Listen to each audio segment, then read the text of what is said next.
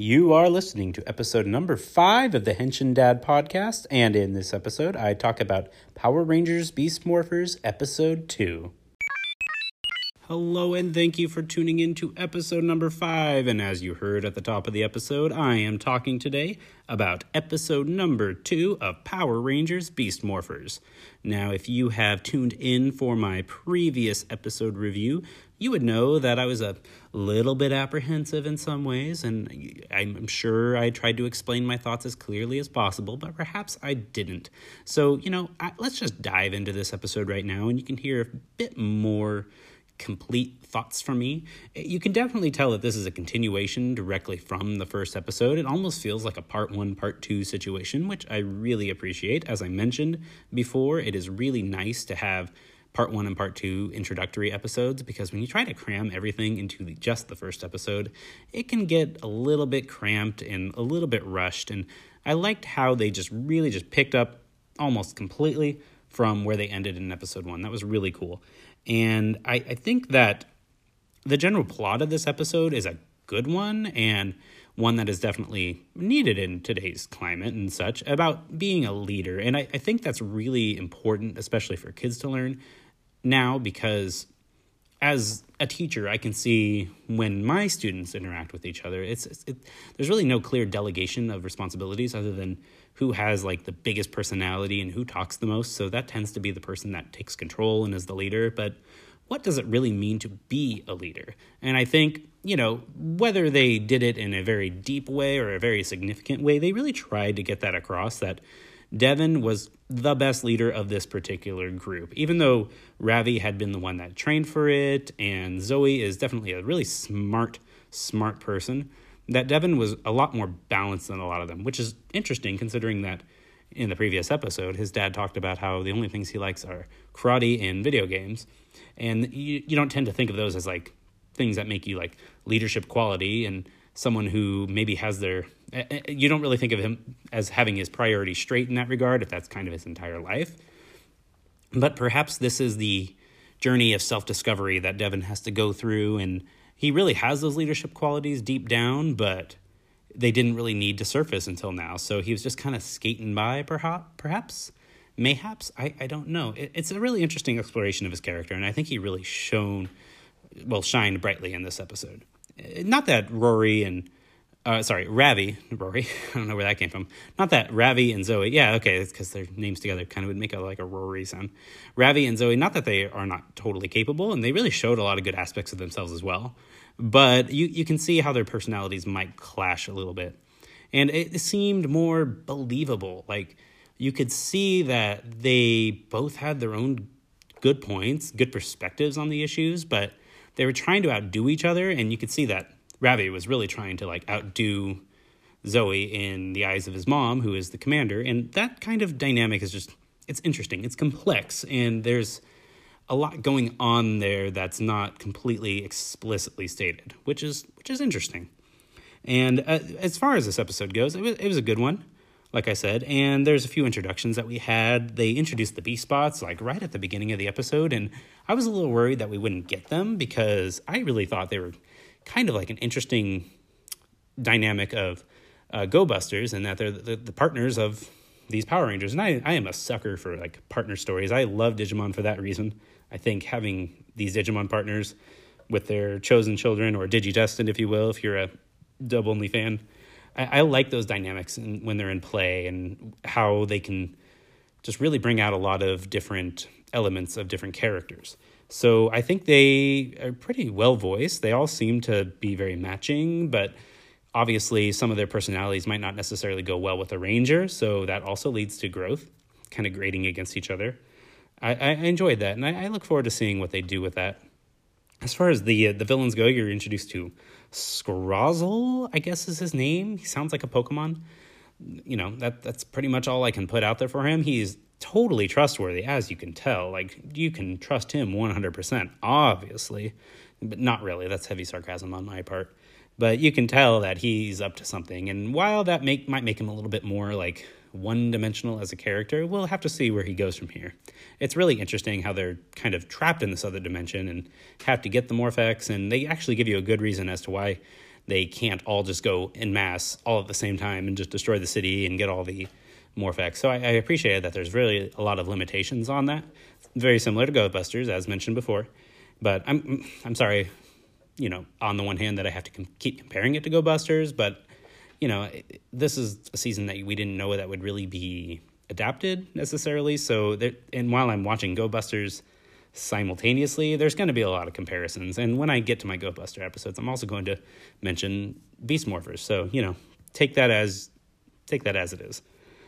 So you have the villains there, and, what were their names? Man, I am just blanking on the villain's name. Blaze and Roxy. Yes, Blaze and Roxy got to show off a little bit more this episode. Mostly Blaze, I think, in stealing the Morphex. That was kind of a comical scene when they're at the truck and they're taking off the Morphex into this little small vase or small vial, whatever it is. But I enjoyed that, I guess. But it was a little bit silly. But that's okay. Power Rangers are allowed to be silly. And I think the best part of this episode is that you really learn about the Ranger weaknesses. Now, again, a holdover from GoBusters, the original Sentai. I get that. A little bit tweaked, though, and I think it makes a little bit more sense.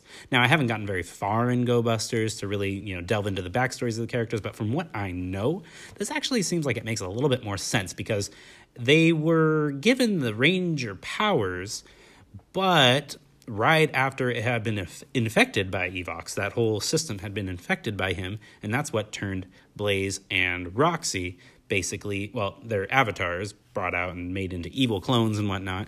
And I think that's a really cool idea. Like, it's a bit of a glitch in the distribution of the powers, that while they got their powers, there's a bit of a problem here. And GoBusters handled it similarly. But I don't know, maybe because it's in English and I can actually understand it a little bit in my own native tongue, it just kind of fits a little bit better. And they could have totally ignored a lot of that, I imagine, especially since they did change the Red Rangers one, which is, I guess that one could be a little bit more dubious, I suppose, because you don't necessarily have to see, if you don't know, in the Sentai GoBusters, the Red Ranger froze whenever he saw a chicken. And in Beast Morphers, I'm getting my shows all mixed up. In Beast Morphers, he is freezing whenever he sees a dog. The dog tends to make more sense to me because he's based on a cheetah, so he's seeing a dog makes more sense. I don't know if there's a thing about cheetahs and chickens, whatnot, maybe just because it has the same beginning syllable in English. I don't know. But, sorry, that's a digraph? Digraph? Possibly. I can't remember at the moment. I'm a teacher, I swear. But I think that's pretty interesting. And, instead of cutting to a picture of a chicken, you cut to a picture of a dog. That one could be worked around. The Blue Rangers obviously couldn't be worked around very easily because he kind of overheats during battle and kind of goes on a rampage anyway. So that one translated over pretty much exactly. Zoe. Yeah, man, I am terrible with names. Zoe, the Yellow Ranger. That one's a little bit different because I guess she had to have sweets in GoBusters. And that kind of kept her blood sugar up, I suppose. And very similarly in Beast Morphers, but she has to use carrots. That one's a little bit, I don't know. As an owner of rabbits for several years now, I get the stereotype of rabbits like carrots and whatnot. Thanks Bugs Bunny for that. But, it's really not entirely true. They enjoy carrots, but they enjoy other things. As a matter of fact, I think bananas are the top for rabbits. They seem to really enjoy that a lot. I don't know if it has to do with the sugar content or the taste and whatnot. Well, obviously to do with the taste, but the sugar content possibly. But I don't know. Saying that she has to eat carrots, okay. Plays into a stereotype, I suppose. And, bunnies do like carrots, so I can't say that's completely inaccurate, but at least keep the whole sweets thing going. I think you could have gotten a lot of mileage out of that as well, or at least fruits and vegetables maybe. Maybe fruits and vegetables would be ideal because rabbits really like fruits and vegetables and hay a lot. So I don't know. But I really like the fact that they kept the weaknesses. I thought they wouldn't, but I'm glad that they did keep it because I think that kind of gives it a little bit more personality, if you will. A little bit, another element to make it a little bit more complex, and that's what we want. We want complex characters. So, as I mentioned, it seems to be following a pretty basic adaptation of GoBusters, but it's blazing its own trail. No pun intended. Actually, it's totally intended. You should always intend your puns. And I really appreciate it. These first 2 episodes have been good, and, my concerns are lessened a bit if they can just keep this amount of quality up. I think we're going to have a very solid adaptation of Go Busters and something that can really stand on its own as the beginning of this new Hasbro era. And I really am looking forward to seeing more of it. I know episode 3 has already aired and everything, and I don't know when episode 4 is airing. Possibly this week, maybe not. They might have a hiatus because Nickelodeon is Nickelodeon in that regard. So I'm looking forward to seeing the next few episodes. Please tell me what you think, though. I really want to hear from you. So tell me if I'm wrong. Tell me if I'm totally misunderstanding some things. I want to hear from you. And if I'm totally wrong, please let me know. But let me know your thoughts, and you can get all the contact information at the end of the podcast. So, and again, I want to say thank you for listening and for sticking with me. We are on episode 5 now, and I'm really excited about that. I might have said episode 4 at the beginning. I can't remember. I really hope I didn't. That would be very embarrassing. But we are on episode 5 now. We're almost there to 10, and I know that episode 10 is typically the point where podcasts quit, and I'm really trying not to quit. I have a whole bunch of episodes planned, and I really hope you'll stick with me. So thank you for listening.